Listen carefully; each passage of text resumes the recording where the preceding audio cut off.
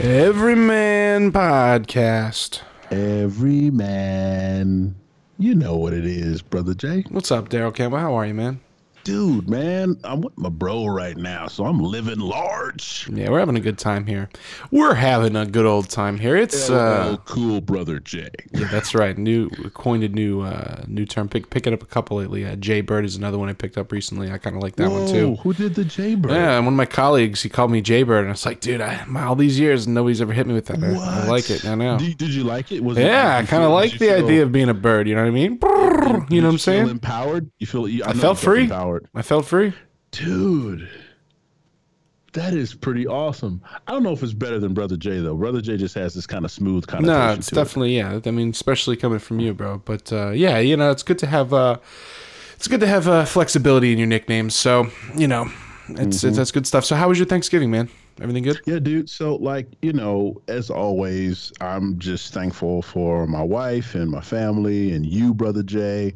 Righteous. And even, you know what? I'll tell you what, you don't think about it too much until you see, you know, your babekins like putting together all of this food and working at the same time and handling catering jobs and doing spin classes and just absolutely rocking it, and then she still finds a way to make a meal that like could feed two like cities, just for like me and my son and her, obviously. And you know what, man, it's just really cool. So without beating around the bush, my Thanksgiving was flipping awesome, bro.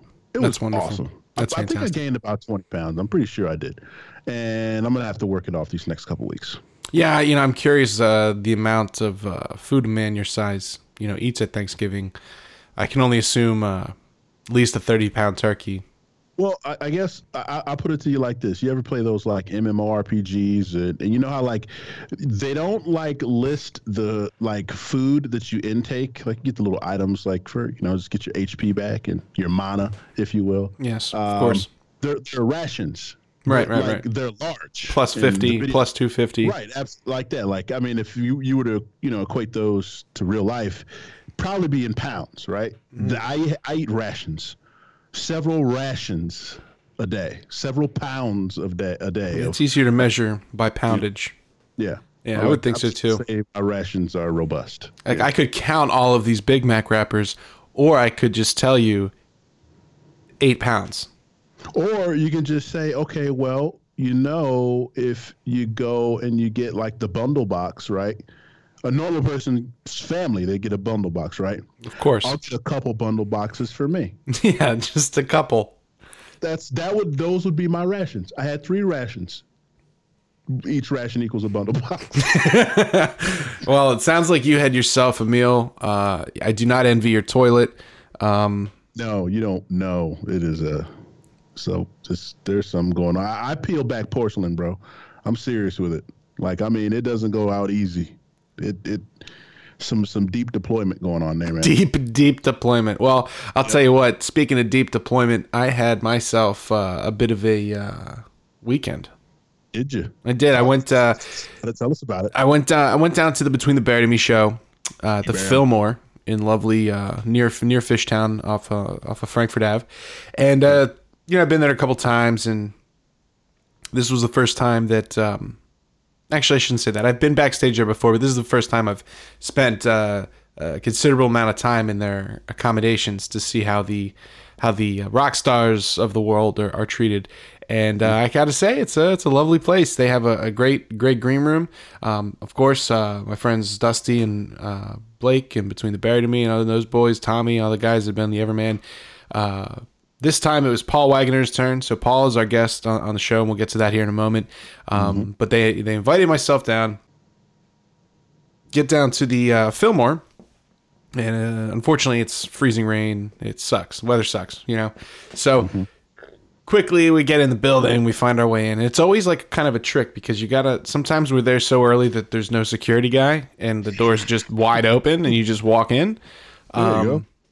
And this time, of course, in the freezing rain, it's one of those times where I got to go through the proper protocol, you know, which of course is a good thing. Right. So I commend you on that, Fillmore. Thank you for, you know, keeping an eye on security there for our boys. So we get in and head right to the green room. Paul is enjoying some vegan. We talk a lot about plant-based diet and being vegan, and it's a really cool conversation we have here. But so Paul's enjoying some local vegan wings, and we're watching, rest in peace, Philadelphia Eagles. We're watching, them get just trounced by Ryan Fitzpatrick, and the Dolphins are just balling out. They're just throwing it. Balling. I think it has something to do with the teal throwbacks. Anyway, I don't want to go down that rabbit hole, but so we're watching football. We're switching over to the Steelers game. Watching, shout out to Duck.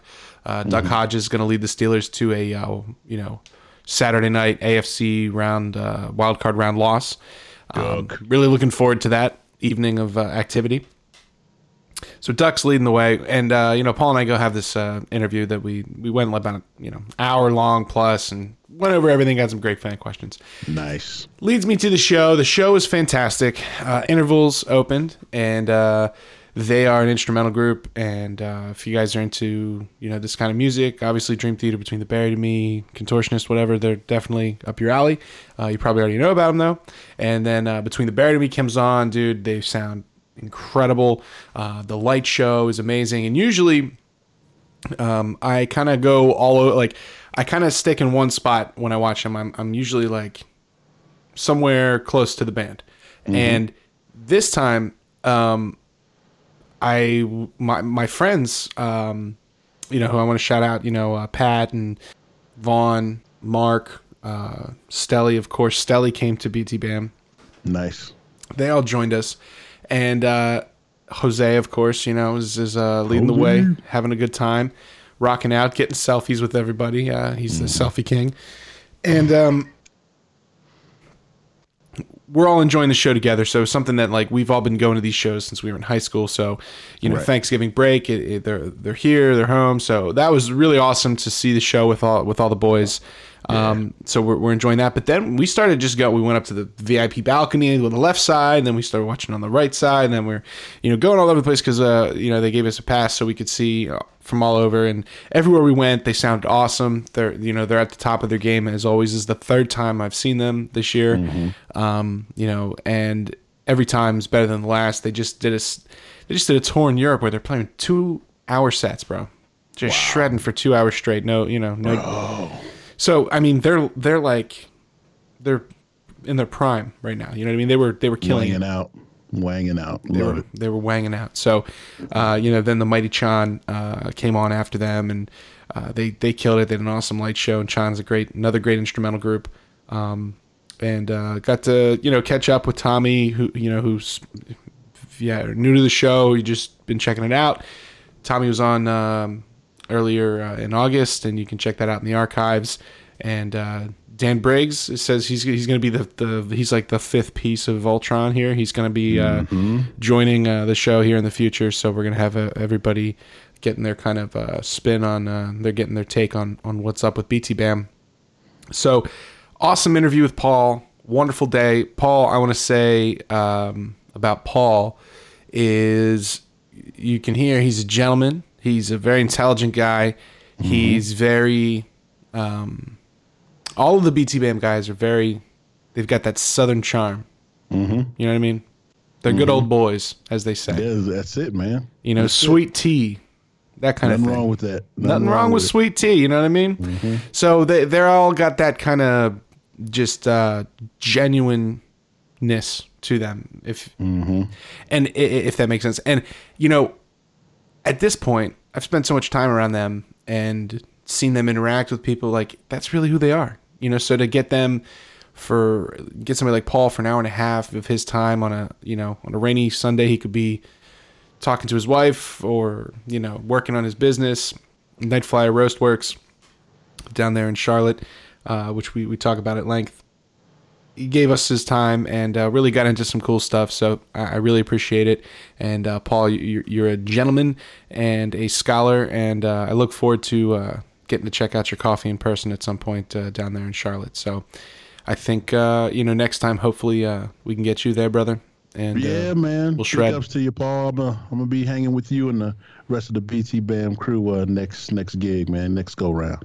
Yeah, we're gonna do something special, and so enjoy the show. To everybody who got their questions in on Reddit, thank you very much. The Everyman Podcast now has its own subreddit, so the Everyman Podcast. Go over there, check it out if you're listening to the podcast and you're a Reddit user. That's where we're going to start kind of centralizing posts about questions for guests and clips from the shows and little things like that. So check that out. And I think with that, we should take it to our interview with Paul Waggoner from Between the Bear to Me. Go get it.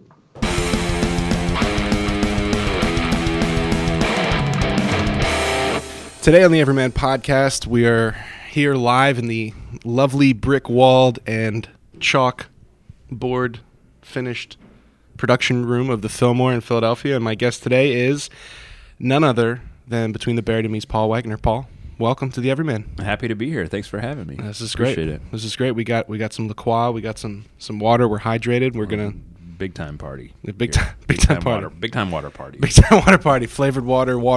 You know what are you gonna do?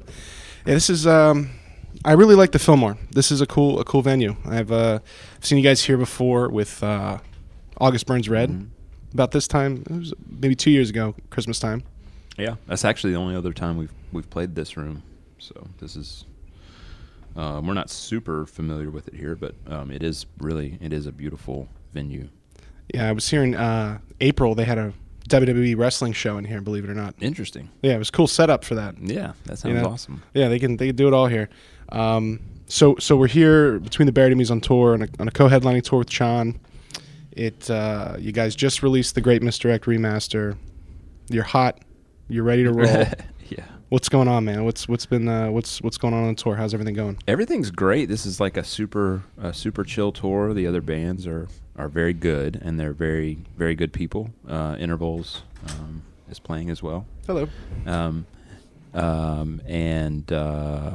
Sean, of course, if you know anything about them, they're like gnarly, just super good players, but also just good kids. I feel like I can call them kids. Well, they are. I mean, I would call them kids. Yeah. You know, they're young, young boys. So it's just an easy tour, and we're sort of kind of winding down on this tour cycle. So it's just an easy tour for us to do right now, which is great because we just did a European tour, which is it's kind of a grind over there.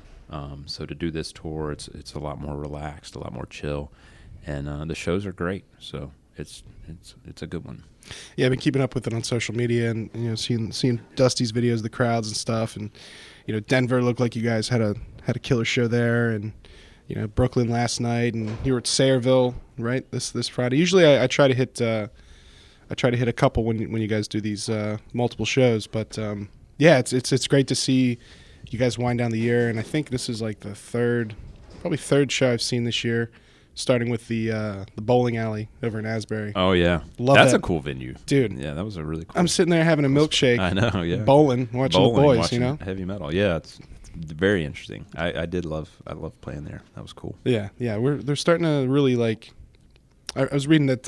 Sorry, playing a little footsies there. We are. Yeah, if you're listening to the podcast, it's, the water's getting to me. But yeah, I've seen how concert venues now are really outpacing, sporting events and everything else, and they're really starting to invest in that in smaller arenas, that aren't in the Enormo Dome, so to speak. Yeah, I mean, I think when you think about it, most touring. Well, for one thing, the only way for musicians to really make a living at this level is to tour. Right. So there has to be venues that they can play, that we can play. And, the reality is most musicians, most bands are not going to draw 10,000, 20,000 people. So right. There needs to be kind of mid-size, club level venues. They need to exist. And, I think there's a demand for them to be kind of nice, So it is cool. You're seeing a lot more kind of mid-size venues that are nice, that are accommodating, that are comfortable for not only the bands but the patrons as well. Yeah. And that's really cool. There's a downside to that. I mean, a lot of it's become a little bit monopolized by a particular company, yeah, but who shall not be named. Yeah, but that's that's a whole other thing. I mean, that's just capitalism at work. But yeah. But as a musician, it is nice to know that there are outlets for this kind of music, and we can get in a van or a bus or whatever and travel the country and play shows and make a living. So that's really kind of comforting to know that there's money being invested and that there's an emphasis put on these kinds of venues and these size venues, because that's our bread and butter. And they're popping up all over the place. And a place like Philly, you talk about venues. The Trocadero just closed this year. I didn't even know that. Yeah. I mean, you guys, you had to have played there. I know I've seen you there, and Summer Slaughters and things like that. And I grew up going to so many shows there. Yeah. My band playing shows there, and just things happen, and unfortunately they go the way they do. And I'm sure somebody else will come along and pick it up or whatever. But on the same note, I just saw Tool and up at the Prudential Center in Newark. And it kind of blew my mind, and I talked about it on previous episodes, where I've always been interested in this kind of progressive, deeper, heavier music, that's not... It's hard to explain to people why you like it, let alone why they should come see your band play, you know what I mean? But seeing Tool pack in 20-some thousand people into a fucking hockey rink, you know what I mean? And the what their kind of messaging is and their imagery and all that stuff, it's like, well, is this an anomaly, or are there really this many people that are kind of looking for this experience? So it's like, well, maybe there's not a lot that can do 10,000, but maybe in maybe another 20 years, maybe BT Bam is in that spot. Do you ever think about that? I don't think I don't think that would ever happen with BT Bam. I think Tool is an anomaly. I think they exist outside of really, what we would think of as kind of, what could normally happen. I think a lot of it is because, for one thing, they're a band that has always been kind of a mysterious kind of band. Even when when they came out in in the 90s, when they were they somehow crossed over in like sort of the alternative metal kind of goth world. They're just one of those bands that resonates with a lot of people. And then on top of that, they don't put out a lot of stuff. Their output is very, very limited. So there's almost this insane demand for them, right, that I don't think would necessarily exist if they were putting out an album every 2 years. So yeah, I mean, they can wait a decade or so to put out a record, and then when they do, it's like people go bananas over it. And to me, it kind of makes sense, I guess, that like, yeah, they can bring 20,000 people into a hockey rink. But I don't think most bands don't have the luxury of doing that. I mean, I guess we could try to do that. It'd be hard. But for 10 years, I'm going to have to work at like Home Depot or something. Right, and, right. What do you do to switch? Like, exactly. How do you do that hiatus stage? Yeah, that would be the tough part. So I think Tool is absolutely an anomaly. They are probably as unique. They're kind of like the modern. I don't know. It's not an apples to apples comparison, but it's like the Beatles were the biggest band in the world, even when they were stopped playing live. Right. They just didn't play shows, and yet they were massive. So, Tool's kind of like that in a weird way, that they can just almost not exist for most of the time and not be on streaming for they just disappear from from existence, and yet when they reemerge, people are still clamoring for it, and that's really cool. I'm sure that blows their minds as well. But yeah, it's kind of, they're just a unique beast. The crowd was so much more mixed up than I thought it would be. Like, I thought it would just be a bunch of dudes like my age and older, but it was a lot of young people too. And I was like, wow, like how did you, and like, and we'll get to this here in a second. I mean, it's a similar thing with BT Bam, but there really is like a shift, I think, and part of it is the access now to like progressive music, whereas like even 12, 15 years ago when I was coming up, I had to rely on going to shows to find out other bands, or word of mouth, or somebody made a mix CD or something. Now, like, you can go on any blog and find 15 great progressive metal bands. Yeah. You know, with members that are 16 years old or whatever, you know? Yeah, no, and it's a never-ending supply. Yeah, the music is, well, as a fan, it's very easy to access, obviously, with the internet, so it's easy to go and listen to a band that has literally never even played a show. There's a lot of those projects. Their material's out there. And then if you're on the kind of musician side, like it's easier than ever to record a professional-sounding album, you know, which is cool. I mean, all of these things that I'm mentioning are kind of double-edged swords in a way, but so yeah, you have a lot of saturation of artists, and then because again, it's so easy to produce content, and then on the flip side of that, it's just if you're a fan of music, like you can find anything. It's out there, you know. Whether it's Bandcamp or SoundCloud, excuse me, or YouTube. I mean, you know, there's just any number of ways to find music, and I do think that's really cool.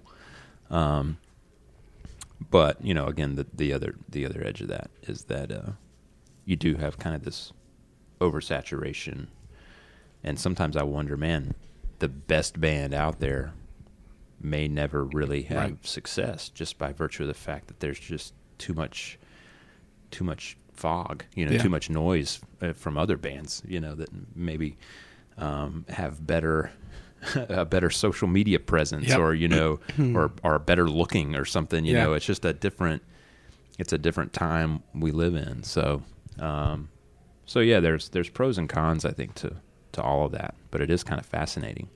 I started to pick up on that a few years ago when I was going out to NAMM. You know, as a drummer, I'd be walking around and checking gear out or whatever, and then some 15-year-old comes in and is just playing as well as I am. And then an hour later, I see a 9-year-old playing almost as good as that 15-year-old.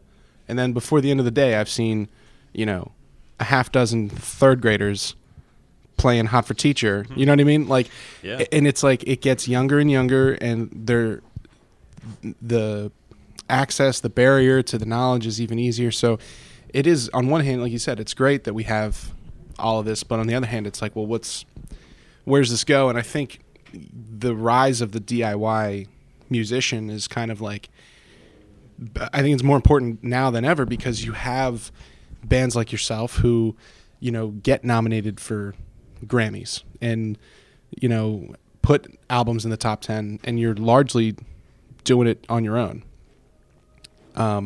Something we have in common here, and, you know, we talk about on the Everyman podcast, is this cosmic canoe, and this idea that we're kind of, whether you realize it or not, we're all in this shared experience together, and kind of maybe one thing that happens on one end of my lake ripples down and affects you somewhere down the line. And we had the opportunity to record with Jamie King back in 2015, my group Extractus, and, you know, we in that moment when we did that album, Jamie advised us on doing certain things that we weren't prepared to do, but it were definitely more difficult to actually execute in the time as a performer, as a recording, you know, as a musician. And he said, like, listen, if we do it like this, you could have an opportunity to license this music to, like, I don't know, the NFL. And I was like, all right, we trust you. Because I remember going into it, you know, Dusty and Blake were like, dude, just trust him. You know, he'll bring the best out of you, but just go with what he tells you. Trust him. He's not trying to fuck you, you know, basically.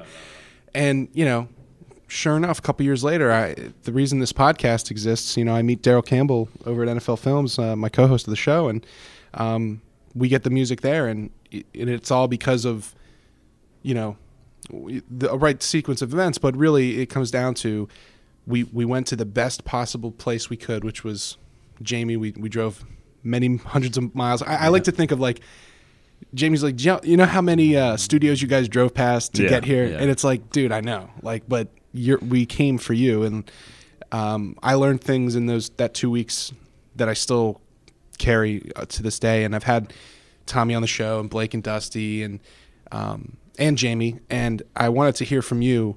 What has it meant to you as a musician to kind of work with him through the length of your career? And not only as a musician, but someone who's, if I may say so, you guys have developed so much as songwriters over your career, which is obvious to anyone, but you can really see it if you pay attention. You go in order, because you could pick up, something new now, and it's like, well, this is great. But what's it meant to you as a songwriter? What's it meant to you, in your development, just across the board as a musician, working with Jamie? Well, I mean, we always say Jamie is the sixth member of the band. I don't know that we would still, in a lot of ways, I don't know if we would still be a band without him, because, from the get-go, back in, the early 2000s when we started recording with him, and you probably know this as well, Jamie is just he's like, when you're working with him, he is so immersed in what you're doing, and he's just a great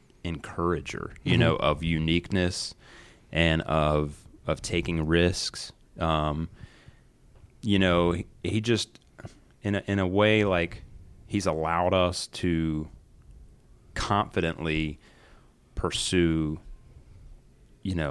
weirdness, in what we do, and I think that's we've strayed a couple times and worked with different people, and the experience was almost the opposite of that.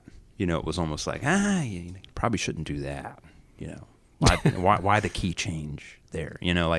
Whereas with Jamie, he's like, yeah, that kicks ass, or like, I'll write like a super weird solo and track and be like, I don't know, man, it's super weird, and he'll be like, that's awesome. I've never heard anything like that. It's great. It's super weird. Definitely keep that, or something. So yep.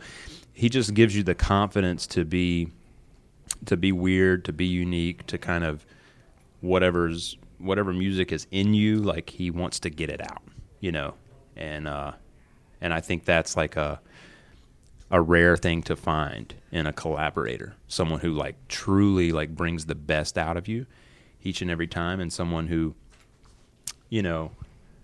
has the right input at the right time, and that's Jamie. He just he's always, when we record with him, like, we feel like he's just our biggest fan. He's a collaborator. He's just again, he's just sort of like he just encourages you to do, not only to do your best, but to do even more than that, to, like, kind of really go for it. I mean, there's stuff on every album that we've ever done with him that would not be on there if it weren't for Jamie, like, whether it's a guitar harmony or an animal noise, like, he's the guy in the corner, like, yeah, do that. So he was the horse sound guy, right? Oh, I'm sure. Yeah, I'm sure. He probably recommended that, or if it was someone else's recommendation, he probably was like, absolutely, let's do that right now. So that's Jamie, and we have worked with him for so long now that I feel like he's again, he's the sixth member of the band. He doesn't come on tour with us, but he really helps us achieve the songwriting and the album composition. He really helps us, achieve it to the level that we really need to, honestly, at this point. So, he's just great. We love him. I feel like he, it's like a great coach, somebody who can see your true potential. And I could see how he knew the right thing to say to me. Might be slightly different than what the guitarist needed to hear. You know what I mean? Yeah. And he gets your vibe. And the reason I bring him up so much, and it's something that's important to me, because when I look at, I'm a big, oh, we have a guest here. Oh, hello. Looking for Haley? She's out there somewhere. Yeah. Sorry. That's all good. You ain't shit. You see that? It's aggressive. That is rude. So, I kind of grew up listening to progressive music, like I was saying. My Yes was like was the first band that I was into, as a kid, and still am. And that turned into Dream Theater, and turned into Between the Buried and Me, and so on and so forth. And when you listen to Dream Theater, for example, you can hear Rush, you can hear Yes, you can hear Genesis, you can hear again, the cosmic new echoes from the 60s to the 90s, and then bands like Dream Theater trickle down to guys like yourself while you're growing up in the South and you're listening to Pantera, and, you know, then you're getting hit with this and that, you know. And Jamie, I think, is kind of a very important piece, an unsung hero in a new wave of music where you guys have had, and I'm not just saying this because you're sitting here, you have had such an influence on such a broad, not only age group of musicians, but just a breadth of genre, that so many people from so many different places hear your music, and that's what they're aspiring to be, whether you guys know it or not. And that's the same way growing up, that when I heard certain Dream Theater songs, I said that's the way that I think drums should be on an album, you know, that impacted me, how we did our thing. And then when people hear it and they say, oh, it sounds like this. In that regard, Jamie has had his hands in your career, and your career has echoed so far out, farther than you guys ever anticipated, that, you know, you're going to have in the next, and you're already seeing it, you know, it started with bands like Animals as Leaders, The Contortionist, you know, Periphery, all these bands, you know, that's like comes from that umbrella. And, you know, I think maybe down the line people will realize it a little more, but we're like living in this is like a shift, you know, and it's cool to be, like I said, to have a small part in a bit of it, you know, and see where it's going. So, you know, if you guys listening, check out Jamie's other works and really kind of dig into the discography of these other bands, because you'll hear this kind of change that I'm talking about. Yeah, I think too, you know, I'm a huge, you know, well, I think it's cool that like we've been around long enough where we can kind of see that, you know, maybe we do kind of have like this legacy of maybe influencing other bands, and that's really cool. And a lot of them are really good, you know, and I think that's really cool, because I'm a firm believer that whether, you know, music or life or whatever, like the next generation should always kind of be a little bit better than the one before it. You know what I mean? Like, that's the goal, right? So I think like it's cool to see, like, you know, like we're on tour with Chan right now. You know, that's a perfect example. Chan doesn't sound anything like us, but I bet they have colors. Yeah, and you know, Mario told me the other day, he was like, dude, the intro sweep to Alaska was the first sweep I ever learned. You know, and I was like, oh really? That's cool. You know, and like, now that dude can play circles around almost anybody. I mean, he's a ridiculous guitar player, and their band they sound nothing like us, but to know that we were at least kind of part of his development as a musician a little bit, like, that's really cool.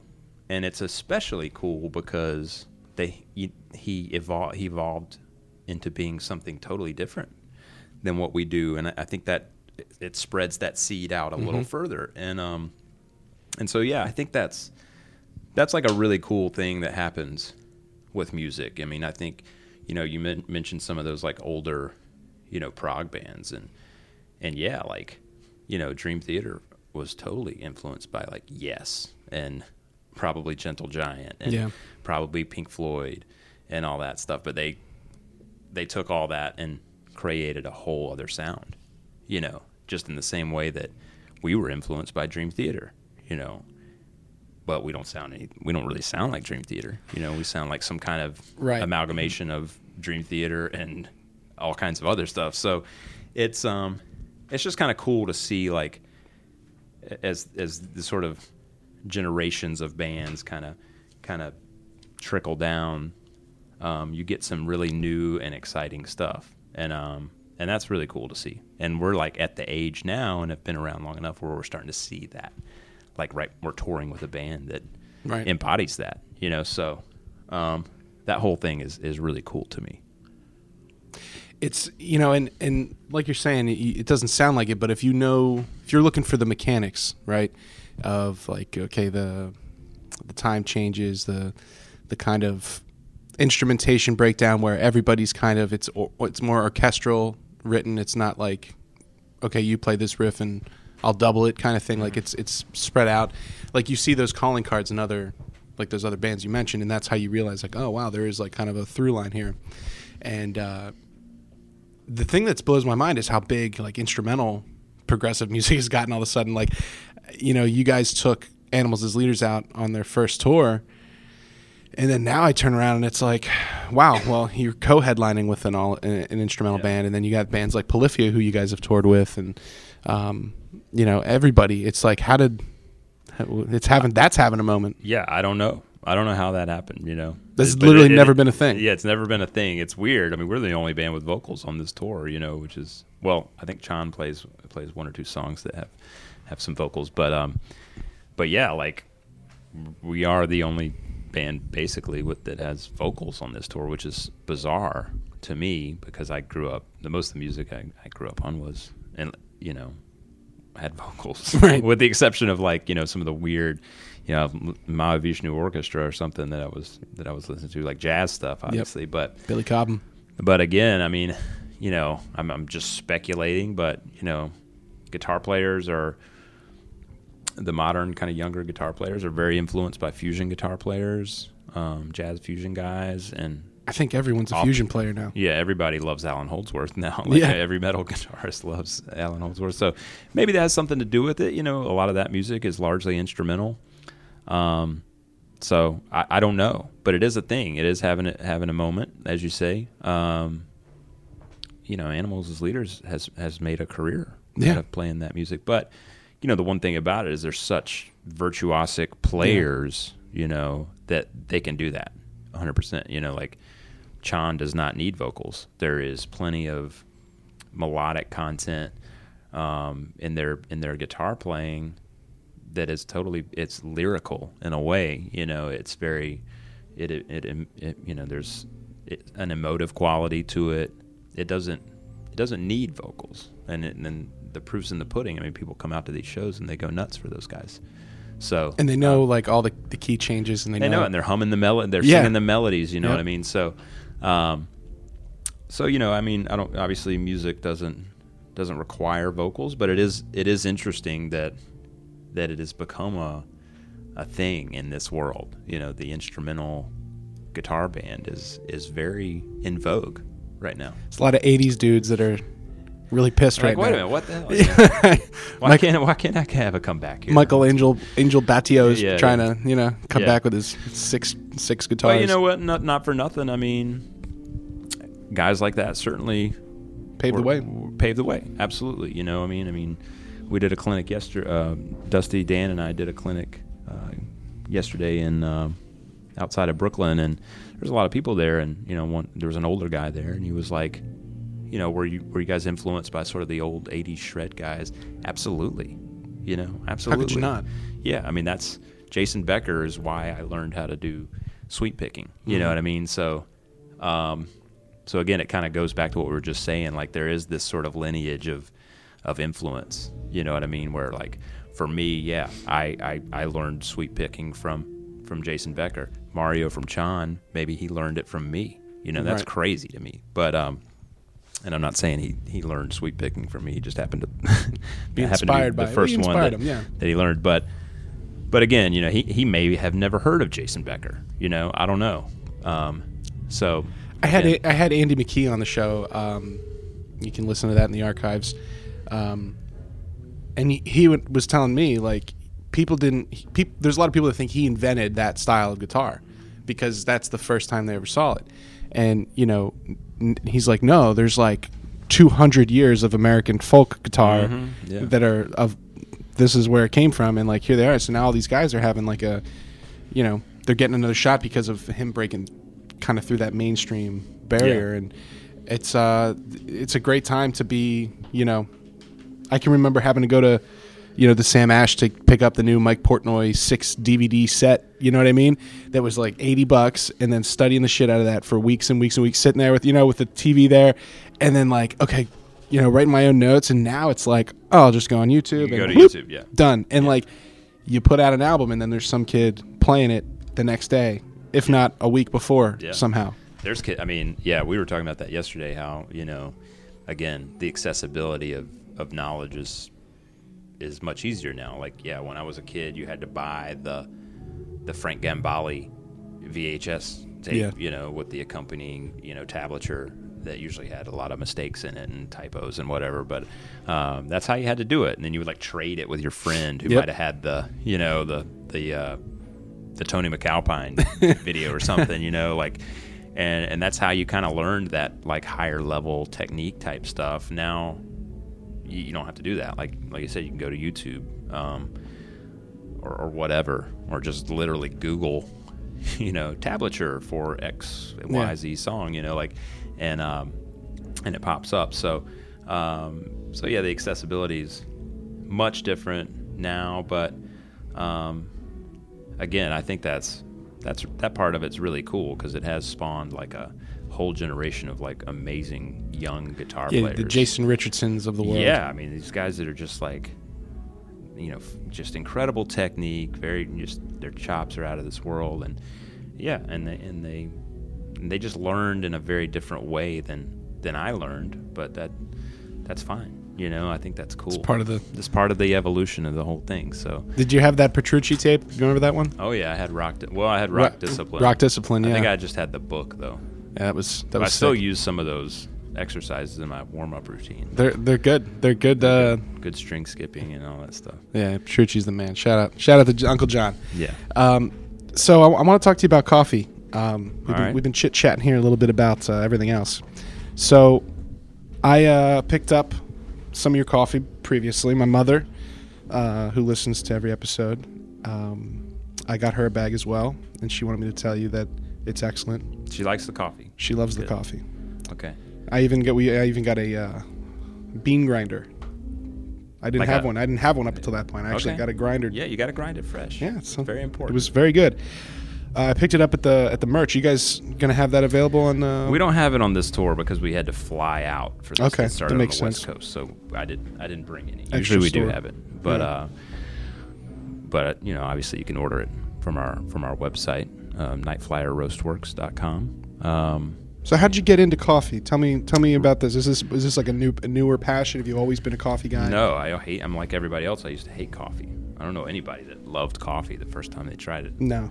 But I got into it really from touring. It became like the thing I did, in the morning. Something to pass the time. Yeah, you have have a lot of dead time in the mornings, especially. And I'm not the type to like sleep all day, so I would get up and like find like the, Yelp the closest coffee shop or whatever. And first I didn't care what it was, Starbucks or whatever, just whatever was close.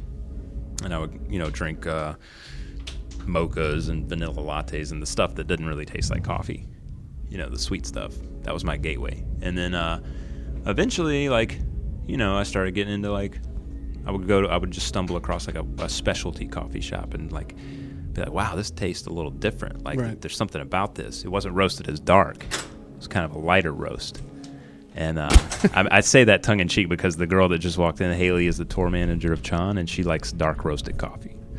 She works at a coffee shop. I like a dark roast. To be honest, most people do, believe it or not. But I like really strong coffee. I just give her a hard time about it. I'm like, you can't drink that dark stuff. You got to drink some light stuff. But anyway, I digress. So I started going to like, what we would call specialty coffee shops and noticing like be like, wow, this doesn't taste like Starbucks. This is like, there's something different about it.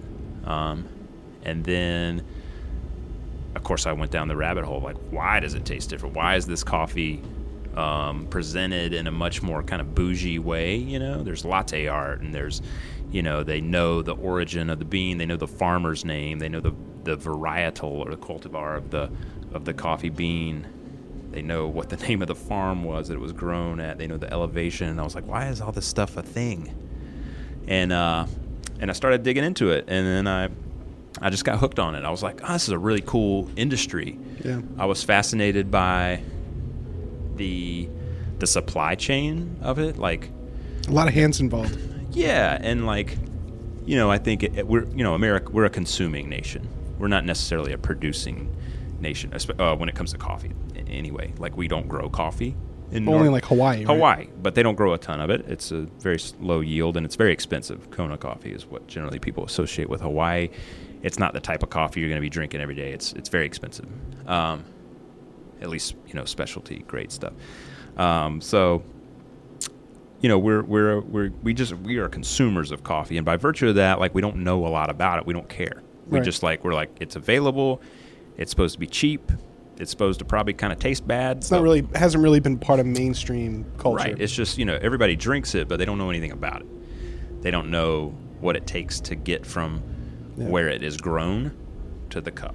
And so once I started digging into that, and I got super interested in it, and then I bought like a little home roaster, and I was roasting coffee out on my back porch, which is kind of a messy process. Like, there's like what's called chaff, like, flying around everywhere, because it's like the little silver skin on the outside of the coffee beans that flies off when it's roasted. And in a home machine, there's no proper ventilation, so it just kind of gets everywhere. It's a mess.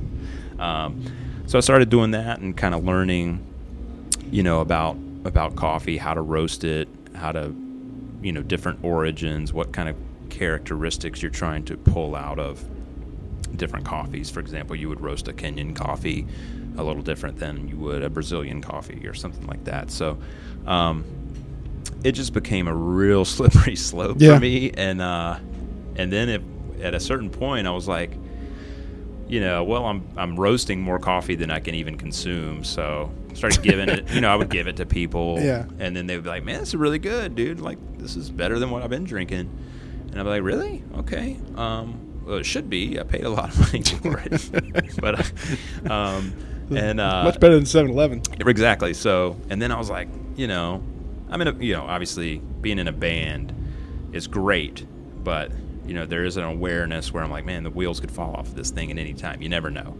So I was like, let me just kind of try to do this on a commercial level and grow it organically, and just see if people are interested, And so that's what I did. Next thing I knew, I had like a commercial coffee roasting machine, and had rented a warehouse in Charlotte, and was just doing a very, a break-even business. Like, I was just selling enough of it to pay the rent and all that, and pay for the inventory and stuff like that.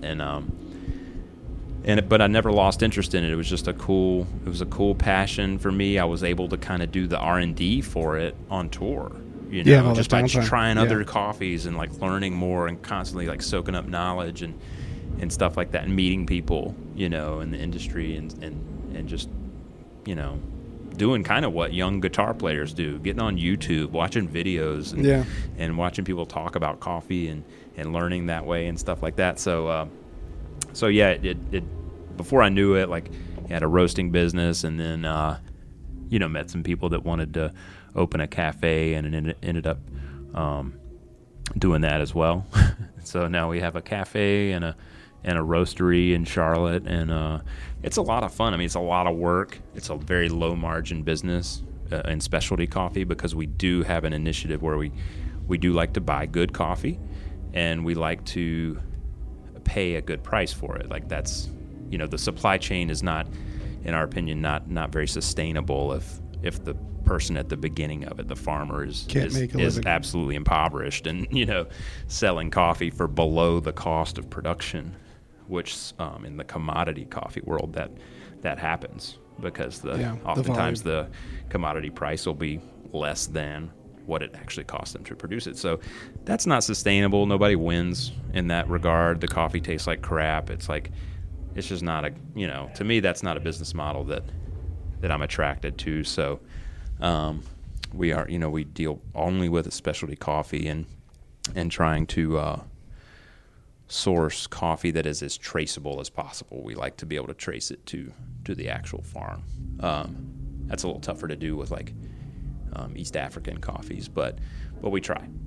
And it's cool. Again, it's a low margin business. We're still trying to kind of, as an industry, they use the word educate a lot, but really what we're trying to do is convince the consumer that this is why this is better, and this is why you should feel better about drinking this coffee than, Folgers or something that is mass produced and not, in my opinion, not ethically sourced.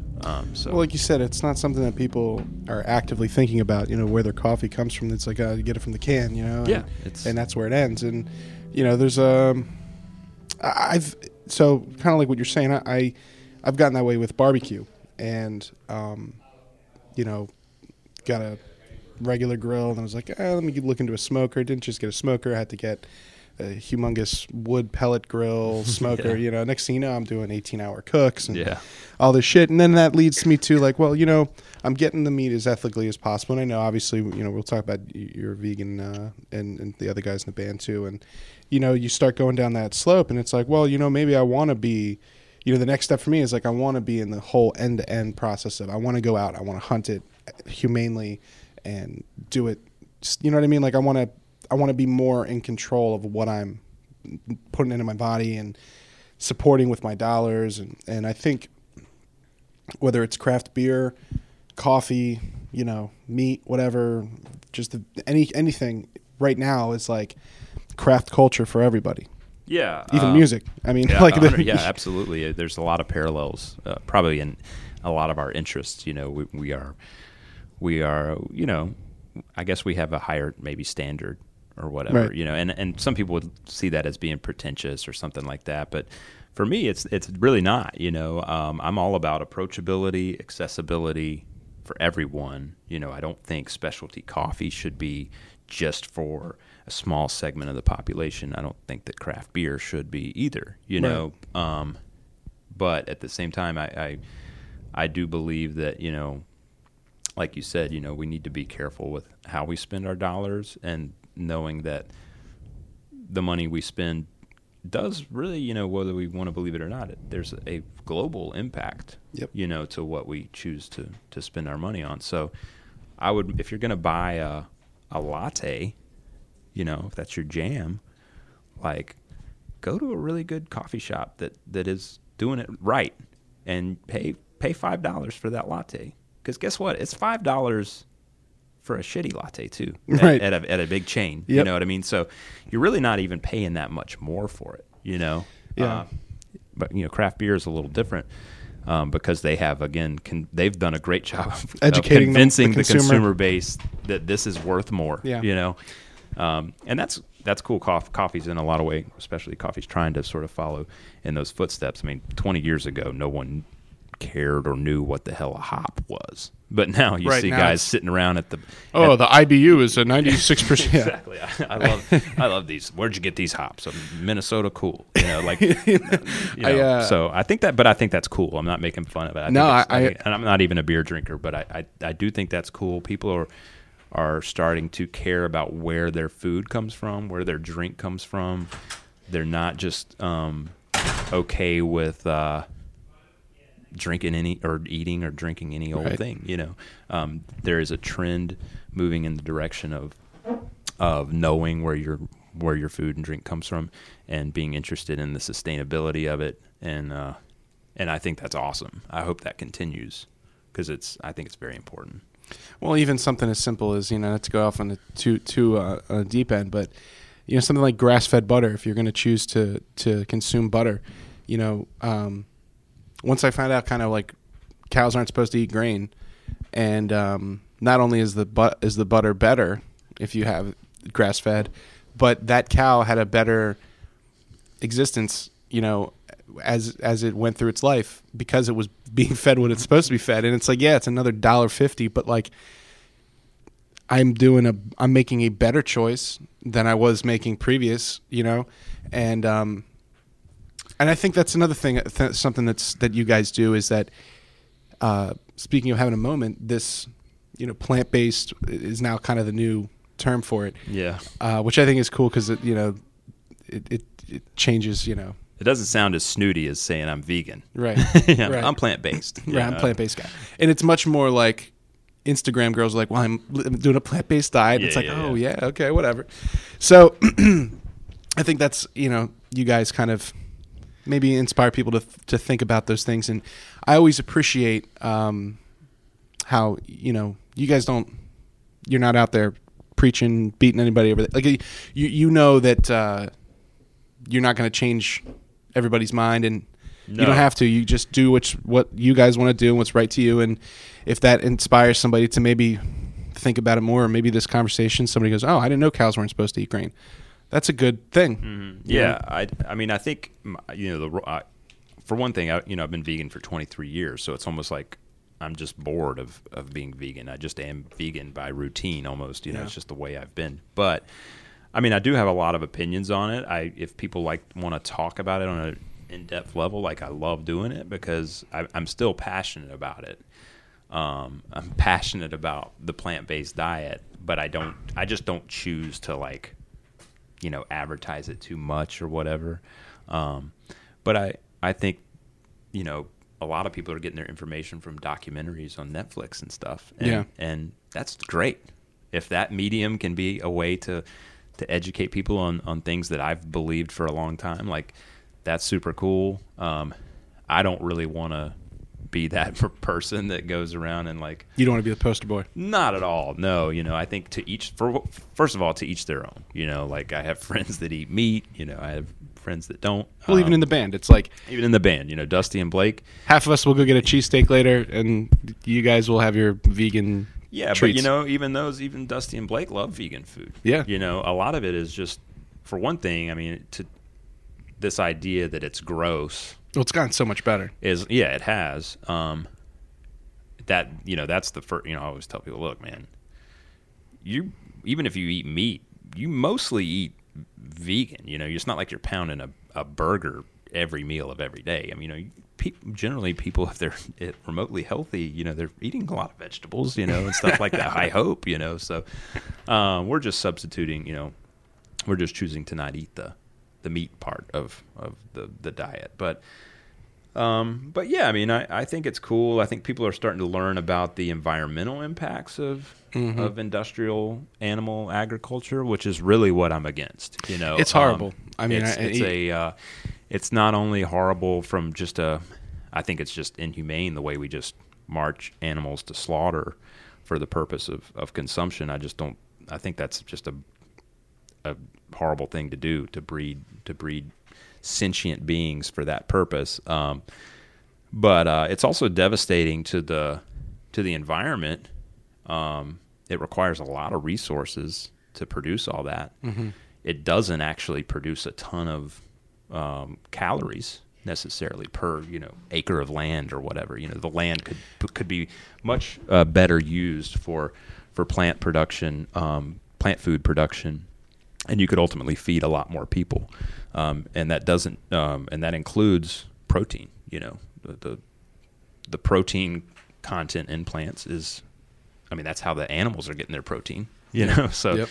There's a lot of, I've always thought, well, I'm just cutting out the middleman. I'm going straight to the source. So, which is some of these documentaries make that same statement. And I'm like, man, I've been saying that for years. I should get some sort of residuals on this. But yeah, I mean, I think people are, again, I don't think the whole world's gonna go vegan or anything, but I think people, again, are becoming more aware of what they're eating, and they now know if they're if they're willing to accept some of the facts, they're willing to know the impact of the food that they're eating and how it kind of impacts the environment, how it impacts the food supply. And I think that's cool. Awareness is always the first step to me. Right. It's just be aware of what you're doing, and even further, kind of what I was saying before, what's cool is, in Pennsylvania we have all these Amish markets here. So for me, I can make a better choice. If you can, you guys are listening to this and you're saying, well, I want to stick with meat, but I'm not ready to go all out there. Well, try and find maybe a local organic farm, or something that's not, like you're saying, this mass produced thing. And I'd love to see we come up with a system that's a little bit more humane than that, because I don't see how, like you said, not everybody's going to be, it's not going to happen, but we just do need to do better at how we treat that. It's right. just not, it's not right. And not to sort of rain on that parade too, but I think about that too a lot, because a lot of people are like, well, I only eat grass-fed beef, or I only eat free-range chickens or whatever. Right. And I think that's great. Again, it's an awareness of, and it's a step in the right direction of like kind of being aware of what you're consuming and how it impacts or how is it humane or more humane, and how does it impact the environment and stuff like that. The only issue with that is like, well, you can't do that to scale. Right. You can't feed the world. In other words, if you were like, well, we got grass-fed, cows that are getting to roam about the pasture freely and all this stuff, and I'm like, well, whole state.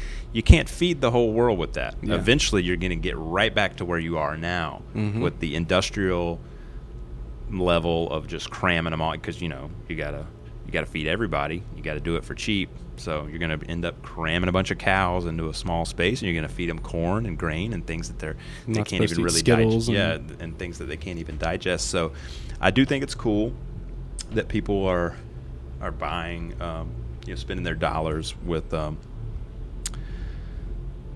free range stuff and the again grass-fed stuff. But I'm like, well, you're going to hit a dead end eventually on the sort of the global, like on the big picture scale, and that's why, I think why I'm a big promoter of plant-based, because that is something that I still feel weird saying that, a vegan diet, because because it is scalable. Yeah, you can produce a lot of food for especially cheap, now hydroponics and indoor growing and feed a lot more people. And right now a lot of our plant foods are being fed to livestock, which is right. It's going the other way. It's kind of a weird thing that we're doing, and everybody's freaking out about like GMO soy and stuff like that. I get that question a lot, like, oh, you eat tofu? It's all GMO, And I'm like, actually, the tofu I eat is not GMO. The soy that you're eating by eating meat, that's the GMO. That's what they're feeding the livestock. The GMO, the GMO stuff. So there's a lot of interesting ironies there. And you have a lot of people that at least everybody's having this conversation now, and at least they're curious, and I know. I think ultimately, it's just we're all just going to have to cut back. I mean, at the end, whether some people like yourself are going 100%, or some people like maybe I'm 60-40 now, and maybe I need to be 80-20 or 90-10, like I just think that eventually that's where it probably has to go for us to really have that. Yeah, and I think again, which isn't I'm not trying to convince the whole world to go vegan, but I do think it does start with an awareness, and like you said, eating a little less. It's not bad. It's good for you. You don't need. Listen, red get some meat. Broccoli. Yeah, eat some broccoli. A little cauliflower. You know what I mean? Eat a little cauliflower. Eat some spinach. Like all those foods, they have protein. They have other nutrients that you need. Like you don't have to. This idea that you need like meat to sustain your body is just kind of this archaic, like, it's just not true. I mean, I'm 40 years old. Honestly, I'm probably in the best shape of my life, and I've been vegan for over half my life, so, not to say that like I'm, there's a lot of unhealthy vegans out there too, but like, I've seen some rotund vegans there's out there. A few of them, but anyway, eating Oreos because those are. Yeah, I do think it's cool that like we're living in a time where again people are definitely becoming more aware of what they consume, and I think that's cool.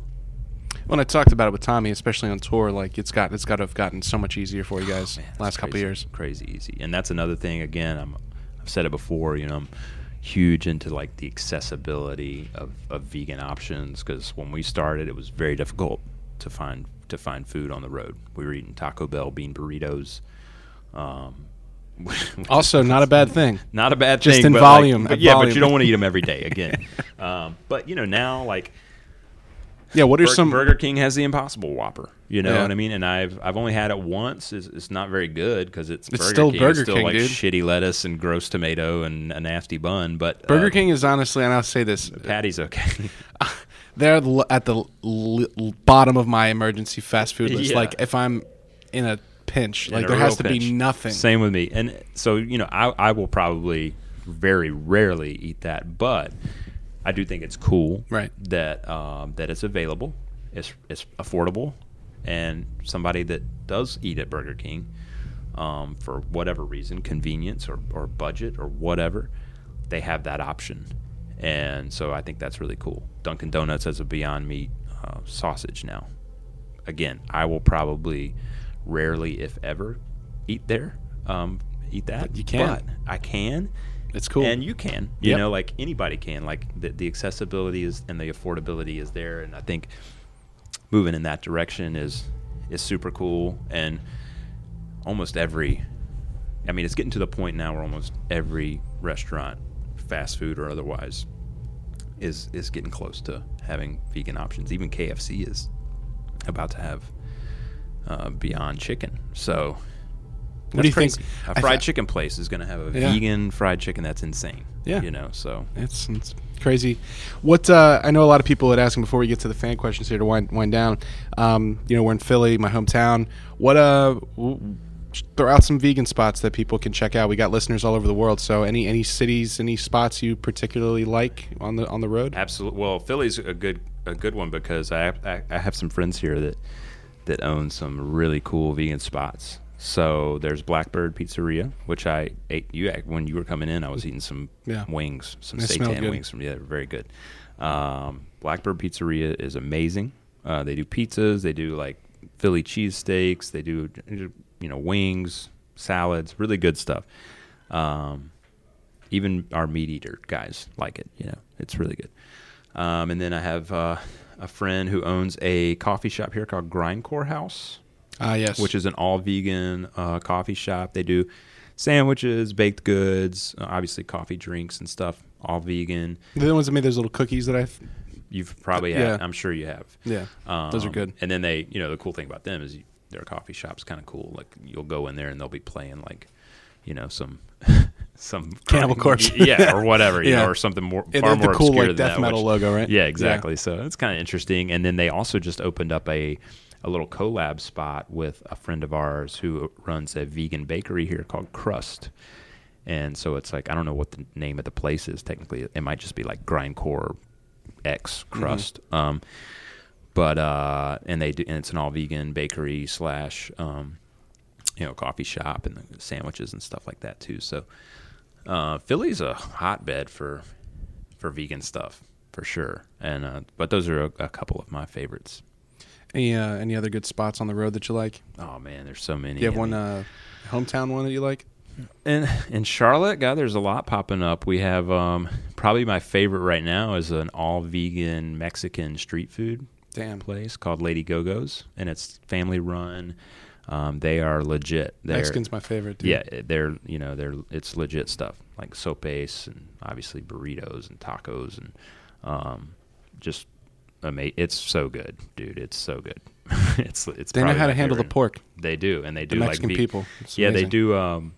She does vegan carnitas that is made from jackfruit, which is really cool because it's like soy free and gluten free and all that stuff. But, fried up and yeah, they do it right, man. I mean, she actually brought some. They were in Minneapolis, they were visiting while we happened to be there, and she brought us a big. She made you some. That's awesome. Yeah, and our bus driver on this tour is a Mexican guy, and shout out to Jorge, keeps us safe every night.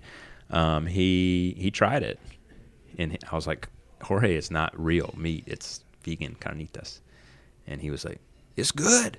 Wow. He loved it. So I was like, man, well, that's the seal of approval right there. Wow, man. So yeah, that's probably my favorite place in Charlotte right now. But we also have some really cool. There's like a kind of a soul food, kind of a comfort food place there called Bean, which is really good. They do like fried pickles and burgers and meatloaf and collard greens and like just Southern fare. Yeah. But it's all vegan and it's all very, very tasty. But there's places popping up all over the place, man. Just got to get out there. Probably my favorite vegan restaurant in the country is a place called Modern Love. There's one in Brooklyn. I've not been to that one, but there's one in Omaha. And I think it's fantastic. It's really good. Like high level, like culinary, masterpiece type. In the heart of barbecue land too. It is, yeah. So I'm sure it's in great. The meat state, yeah. So yeah, there's an irony there, but it's so good. That's unbelievable. That's awesome. Well, before we get to our last little bit here, Paul, I want to thank you for for coming on the Everyman Podcast. This has been an awesome conversation. Yeah. You know, not only as a fan, but a friend of you guys. It's been great.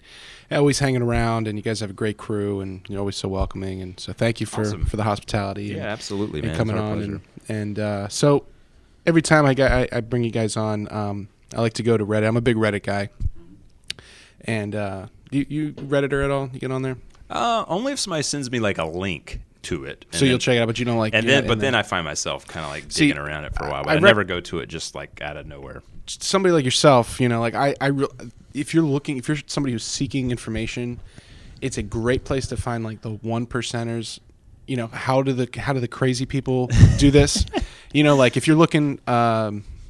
You know, for me, I was like looking up like people making their homemade beef jerky, and I was like, "What's this look like?" And I'm like, "Holy shit!" Like dehydrators and fans and venting, and like you can. So whatever it is, whether it's fly fishing or, you know, amateur astronomy, you can find the good info there. Okay. So you should check it out. So, of course, the most hardcore Between the Buried and Me fans can be found at Reddit. All right. On our Between the Buried and Me, and want to thank those guys for supporting the podcast and giving us some good questions. So one of my favorite things is always the names. The usernames on Reddit are great. So these are all real. So I hope you enjoy them. So we're gonna go through here. So Rain Summoner wants to know, will we ever see a Paul Waggoner solo album? I would say likely not. I'm one of those guys that like any time I create something cool musically, I like want it to be Between the Buried and Me.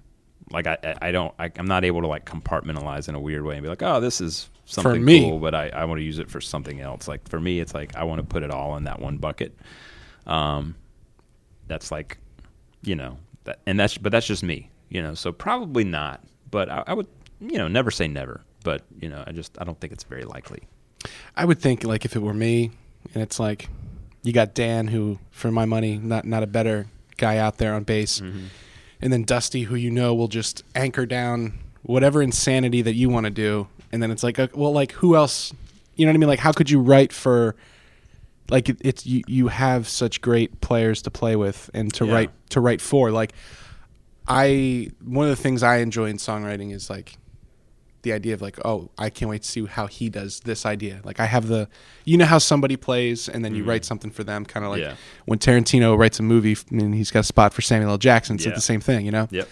So I could imagine just being too stoked to see how they play. I've never thought about it that way, but I think you're right. I think it would be like, well, if I were to form like another band, I would just choose these same guys probably, you know what I mean? So it's like, like, and if like you said, if I come up with an idea, it's like, I kind of want Blake to play the drums to it. You know, he's going to come up with something really cool, you know? So maybe that's it. Maybe that's kind of what it is. And that's just Between the Buried and Me is my musical outlet. So, it's hard for me to like imagine doing something outside of the scope of that. And I think you might have just hit it on the head. That's probably why, you know. Well, it's working out for you so far. Yeah, so far so good. Probably keep to it. I'll probably keep it up. So, Meat Tornado 52, and shout out to the Meat Tornado. That's a great That's good, name. Isn't it? Yeah, I don't even want to know what that derives from, but it could be a couple of things. It could be a couple things. What would you be doing if you had a real job? Well, I know you mentioned working at Home Depot. Yeah. I mean, my last real job actually was I worked in a warehouse of a now defunct computer sort of superstore chain in Raleigh, North Carolina. That was like my last sort of real job. Worked in the warehouse. It was. Nice. Yeah. CompUSA, shout out. My family bought a computer at CompUSA once, man. Yeah, that's they sold those from time to time. I may have opened the box for it. I don't know. But anyway, yeah. So I worked in shipping and receiving, and like I did like RMA stuff, which is where you return stuff to the manufacturer, like if it's defective or whatever. Mm-hmm. So warehouse. It was just warehouse work. That was my last real job. I didn't mind it actually. It was a decent job. But I've had plenty of jobs before that too. But now, I mean, we kind of talked about it earlier, like the reason I kind of started the coffee thing was like I just cannot imagine.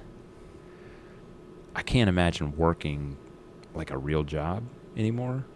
It's not because I like to work. I do enjoy working. You're too far out of it. I'm like too far out of it, man. It's been too long. I think I don't love the idea of like working for someone else. I like the high stakes of working for myself and knowing that everything I do and everything I don't do has like an impact on my life and the people close to me. I kind of like that. I like the pressure of that. So if I weren't doing music, I would obviously fall back on the coffee thing because that's what I've intentionally kind of done. But if I didn't have that, if like I actually had to get an actual job, I have no idea, man. I would probably. I don't know. I really don't. I don't know what I would do. Maybe like get into like turf management or something. It'd be cool to like be a groundskeeper at a baseball stadium or something like that. I kind of like that. I like mowing the lawn and stuff. Listening to Cannibal Corpse. Yeah, exactly. Yeah. Getting the Diamondbacks field ready to go. Exactly. Yeah. So maybe something like that. It would have to be something. Certainly not a cubicle type job, and probably not a job that has like a ton of like grunt work type stuff either. Be something that I could kind of. Something where I could do the job and kind of step back and look at what I've done and be like, all right, cool. That's cool. That was me. I'm like that too. That's why pitcher's mound looks well groomed because of me. Yep. I raked that. Watered it all down. Yeah, watered it down. Yeah. Dust isn't going anywhere. Exactly. That's good. So maybe that's I like that sense of a visual accomplishment. Like you did it, it's done, move on to the next thing. Yeah. That's nice. This is a good one too. Edgy McEdgeboy. Oh, okay. How was your performance in Israel, and will BT Bam ever be back? I would love to go back. We played in Tel Aviv once. Rowdy crowd. Great crowd, great show, great experience all around. For me in particular, because I love like Middle Eastern food is like my favorite food. It's super. Obviously, it's very vegan friendly. Get a little bit of that naan. Pita bread. Naan is. Oh, is that Indian? Oh, yeah. I thought that was the same mixing thing. your ethnicities. No, definitely. My apologies. Oh my God, Edgy McEdgeboy is gonna be pissed. Yeah, he how hears you dare say he? that. Yeah. But I had amazing falafel, amazing hummus, amazing pita bread. Not naan. So I would love to play there again. It's just hard. It's so hard logistically to do some of that stuff because it's not like money. We don't really make money or anything. It's kind of like can't really book any gigs in the surrounding areas. Right. I mean, we did it when we did do it. We did it as part of kind of a European tour. We flew in and stuff like that. It was, but it was awesome, and I do hope that we get to play there again. The people there were fantastic. They were very hospitable. They were very nice, and I would totally go back. It sounds like when they appreciate it when you guys can make the trip. Absolutely. A lot of places are like that, where you really feel their appreciation for you just showing up, and that's a really cool feeling. Like they know that it maybe took a lot for you to get there, and that was certainly one of those places.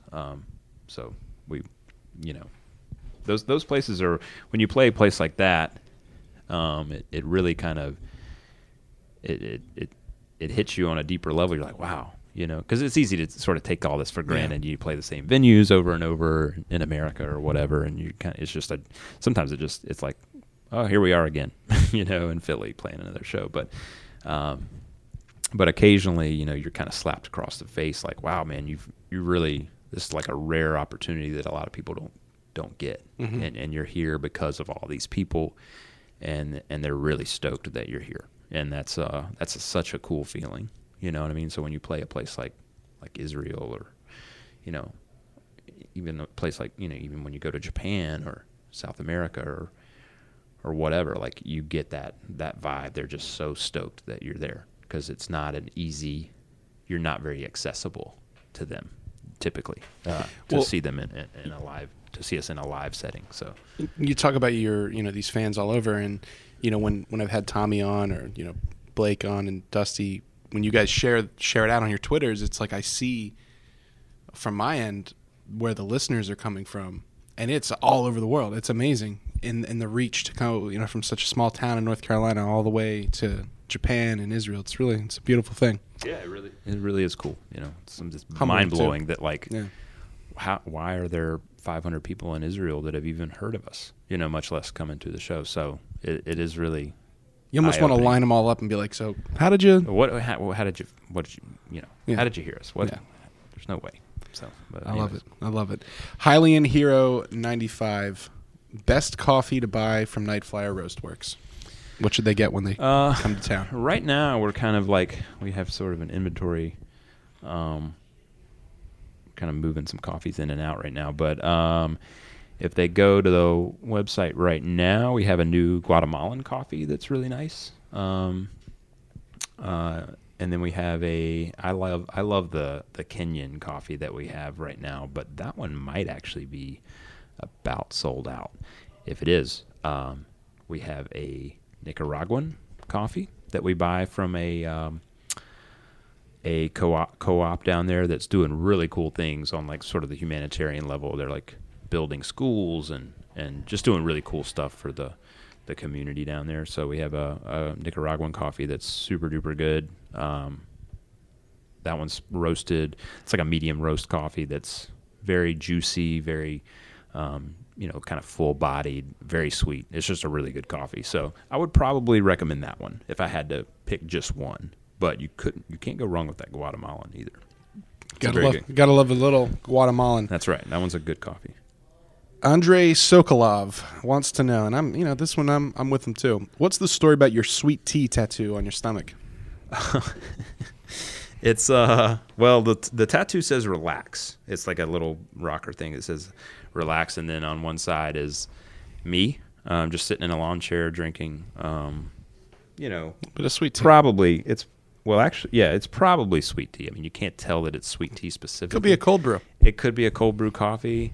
Could be a lemonade. It could be, Arnold Palmer, maybe, or a cheer wine, which is a popular. Oh, I love the cheer wine. I had that when I was down there. Exactly. Like if you're from the South, especially North Carolina, you probably know what cheer wine is. Delicious cherry soda.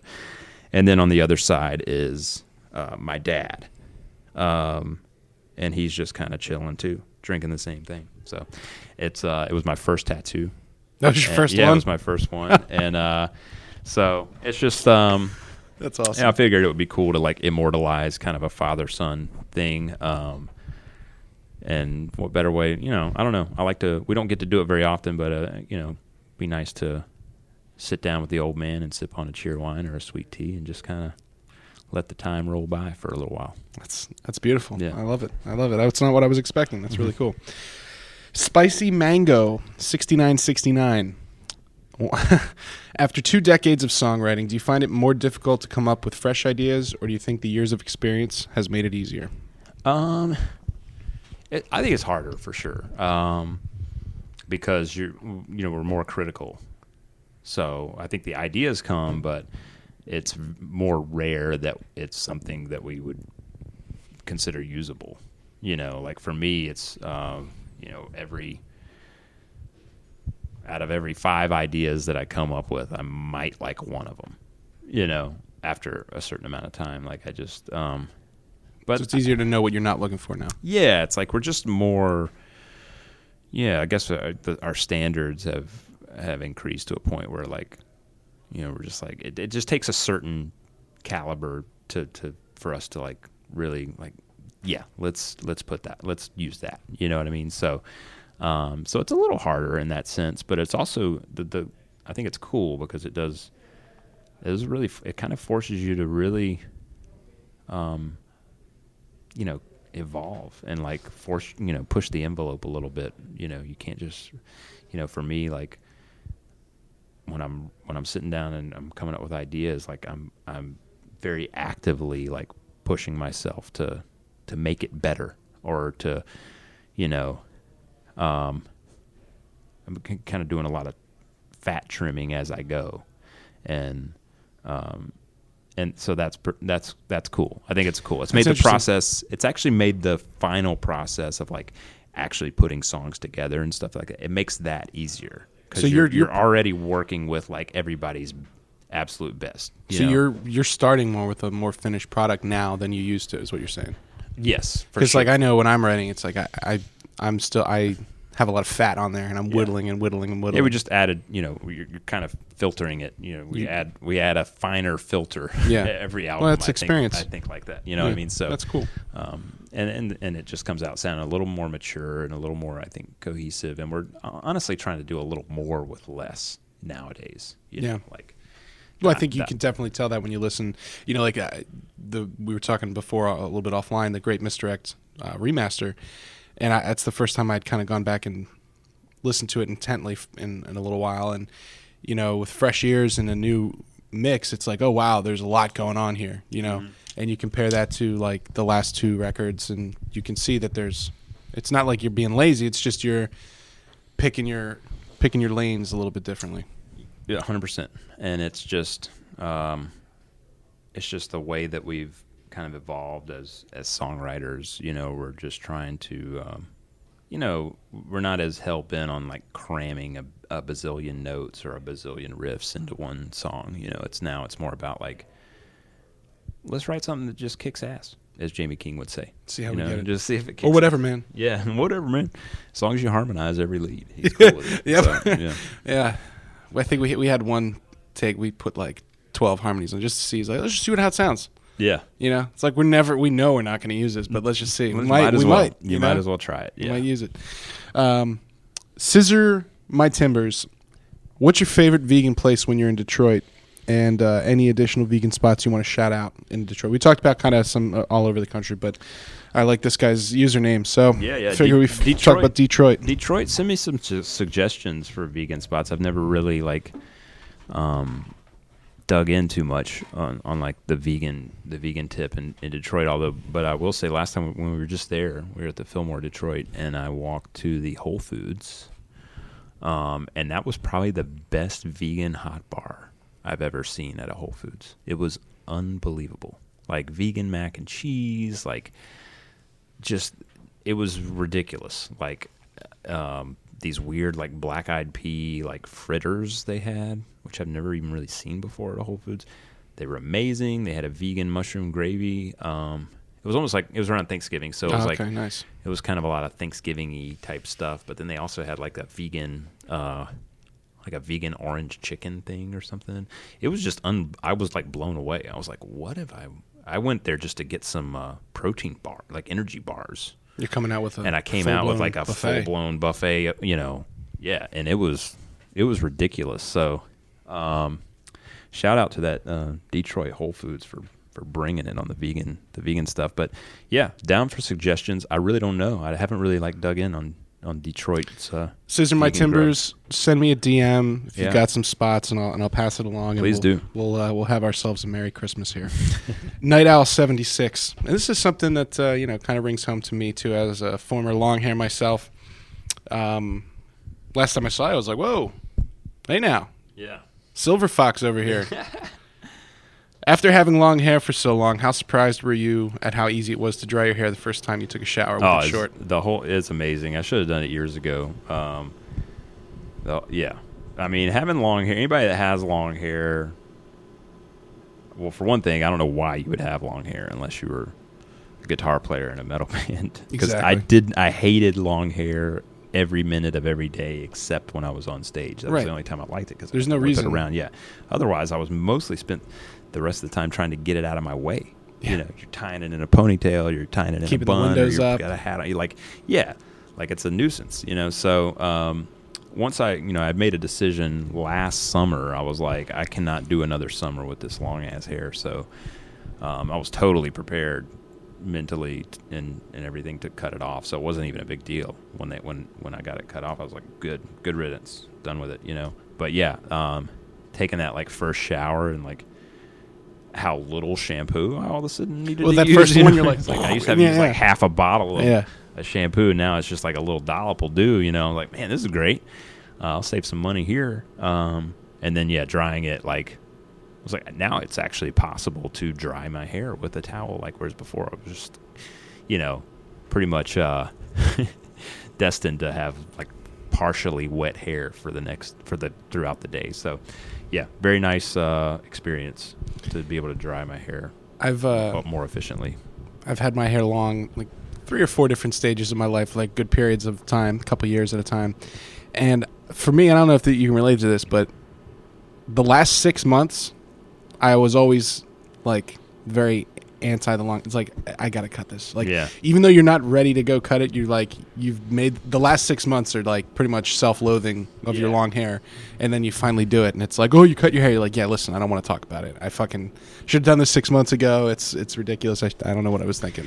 Yeah, I mean, it was kind of like that. Well, I got mostly positive feedback, although, there were a few people like, oh, I can't believe you did that. Nah, my girlfriend said he's so handsome. Look at that, nice. Thanks. Yeah. Everybody. Well, I'm just saying because there's only usually one other girl at a BT BAM show besides and there's not, her, so it's hard to get a sample. Yeah, exactly. Sample audience. Mostly got pretty positive. But again, there were a few people like, oh, I can't believe you did that. But I was like, dude, I'm sorry you feel that way, but that long hair had to go. I was tired of it. It was time. It was time. So, it was just I was ready to do it. And then even now, when people were like, "You think you'll ever grow it back out?" Like, I don't think so. Not this I don't think so. I did it for 12 years. I had long hair, so I think I'm just done with it. Yeah, you want long hair, Paul? You got to see the, previous. You got to go records. back in the archives. Yeah, it's not. That book is closed. Yeah. So last question here from the fans, and it's only natural we ended here with a little bit of football talk on the Everyman. And basketball. What will it take for the Hornets to make some noise in the East this year? Good luck, because the Sixers are going to hold it down, hopefully. But more importantly, Kyle Allen stepping up. Do you think he's the guy going forward after this? Do you think Cam's done? I think Kyle Allen's got some good upside, but Cam is he's Cam. But sometimes you need a change of scenery. So what do you think about the Hornets and the Panthers? Well, first the Hornets, because that's quick. They are not going to make any noise in the East. They are they've already won more games than I actually thought they would win all year. So shout out to that. But they're they're obviously rebuilding. They got some terrible contracts. The Nick Batum contract kills them. They got to get rid of some of these bad contracts and obviously groom some of the younger players, which they're doing now, and some of them look like they've got a lot of potential to be really good. And then just get lucky in the draft and do what the Sixers did. Just get some good draft picks and rebuild the team. And I think the Hornets in 3 years maybe could be a solid team, but this year they're going to be terrible. And that's fine. That's just the way the NBA works now. You have to be absolutely terrible to get good, unless you're a big market team and you can get some big time free agents. But Kevin Durant, LeBron James, they're not coming to Charlotte. No. I don't think so. We'll see how it goes. They got some young guys that I think will be good in a couple years. Panthers. I go back and forth on Kyle Allen. I think he's a great story. He's undrafted. He is a good quarterback. He's got great arm, pretty accurate thrower. I'm not so sure he is the guy. I don't know that he's like a franchise quarterback, although sometimes I'm like, maybe he might be. I don't know. So I'm not sure if he's the guy. I love Cam. Love him. I think he's great. He's like a great community guy. I think he's a good person. People make fun of the clothes he wears and stuff, but he's doing his thing. He's doing his thing. I think he's good for the community of Charlotte. I'm not convinced he's totally invested in his success as a football player anymore, and I think the injuries have really beat him down mentally as much as physically, and it's hard for me to imagine him being the 2015 Cam Newton ever again. So that being said, I don't know if it's, I don't think it would be a bad decision for them to let him walk or, to get rid of him after they would save a lot of money. So part of me thinks, it's kind of 50-50 that he may have played his last snap as a Panther. But whether he stays in Carolina or not, I root for him. I hope he does come back healthy. He was an exciting player to watch when he was healthy and when he was, at his peak in 2015. So I hope if not with Carolina, with some other team, he gets back to that level because it's good for the league when Cam Newton's really good. Yeah, absolutely. And I would love to see him play at that level again. But it's just, for me right now, it's like hard to imagine. He hasn't been the same since that Super Bowl, really. So it's hard to imagine him coming back from that. That's the thing. Getting having like my co-host, who he works at NFL Films. He's hard at work on the NFL 100 projects. That's why he's not here for this interview today. But getting to know him and getting to know some of these other football players that he played with. We had Tank Johnson on the show, and the injury thing, what these guys go through with their bodies, that's not reported. Oh yeah. And even the stuff that is reported, I mean, it blows my mind when Daryl tells me some of these stories about what's really going on the field. Mm-hmm. And like we just saw that with Andrew Luck. Like, these guys are making so much money, and then they have opportunity outside of it, and then they get to maybe 30, 31 years old, and they're like, dude, I'm not going to be able to walk in a couple years. Why am I putting myself through this? Yeah. Like, I think that about Big Ben. It's like, dude, mm-hmm. You don't owe the state, you don't owe the fans anything, you don't owe the city anything. You're a champion. You had a great run. Like, go out while you can walk. Yeah. You know, like 100%. I just these guys, like these big quarterbacks that are mobile, like again Ben, Cam, you know, they're getting their bodies just destroyed. And there was those years where he didn't really have a good offensive line, where he was getting sacked like 40, 50 times a year. So I mean, the wear and tear on a guy like Cam Newton is probably way, way hotter than, you know, what Tom Brady has had to go through, or, you know, maybe an Aaron Rodgers or somebody like that. So absolutely, sometimes you just need a little break. And yeah, and you know, there's a guy I go to, this like chiropractor in Charlotte who's a friend of mine, and he works on some of the Panthers players, and he's like, dude, they're all hurt all the time.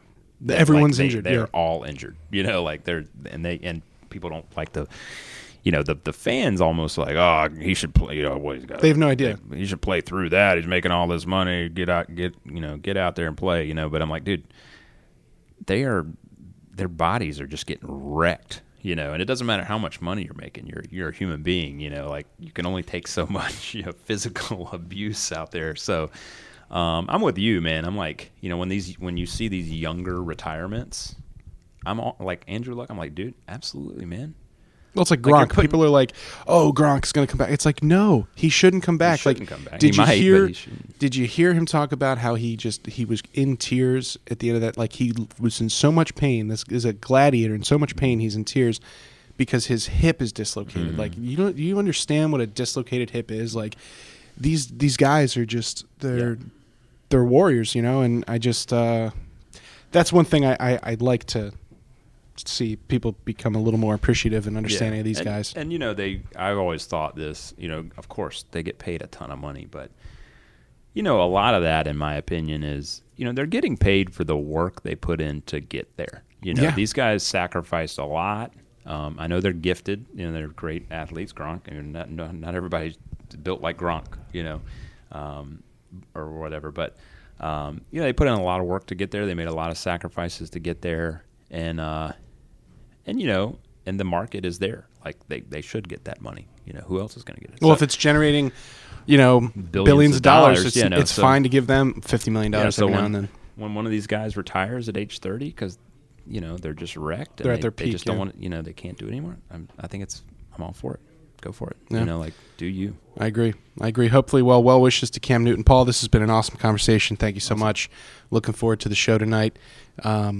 Where can everybody get the coffee? Where can they keep up with you? Yeah, well, you can find me on Instagram. Paul BT Bam is the what do they call it? Like the handle? The handle, yeah. Yeah. Niner.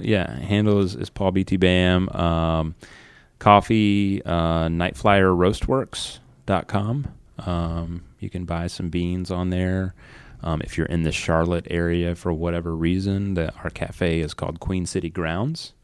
And Night Flyer actually roasts the coffee on site. So depending on what day you come in, you might see the coffee being roasted.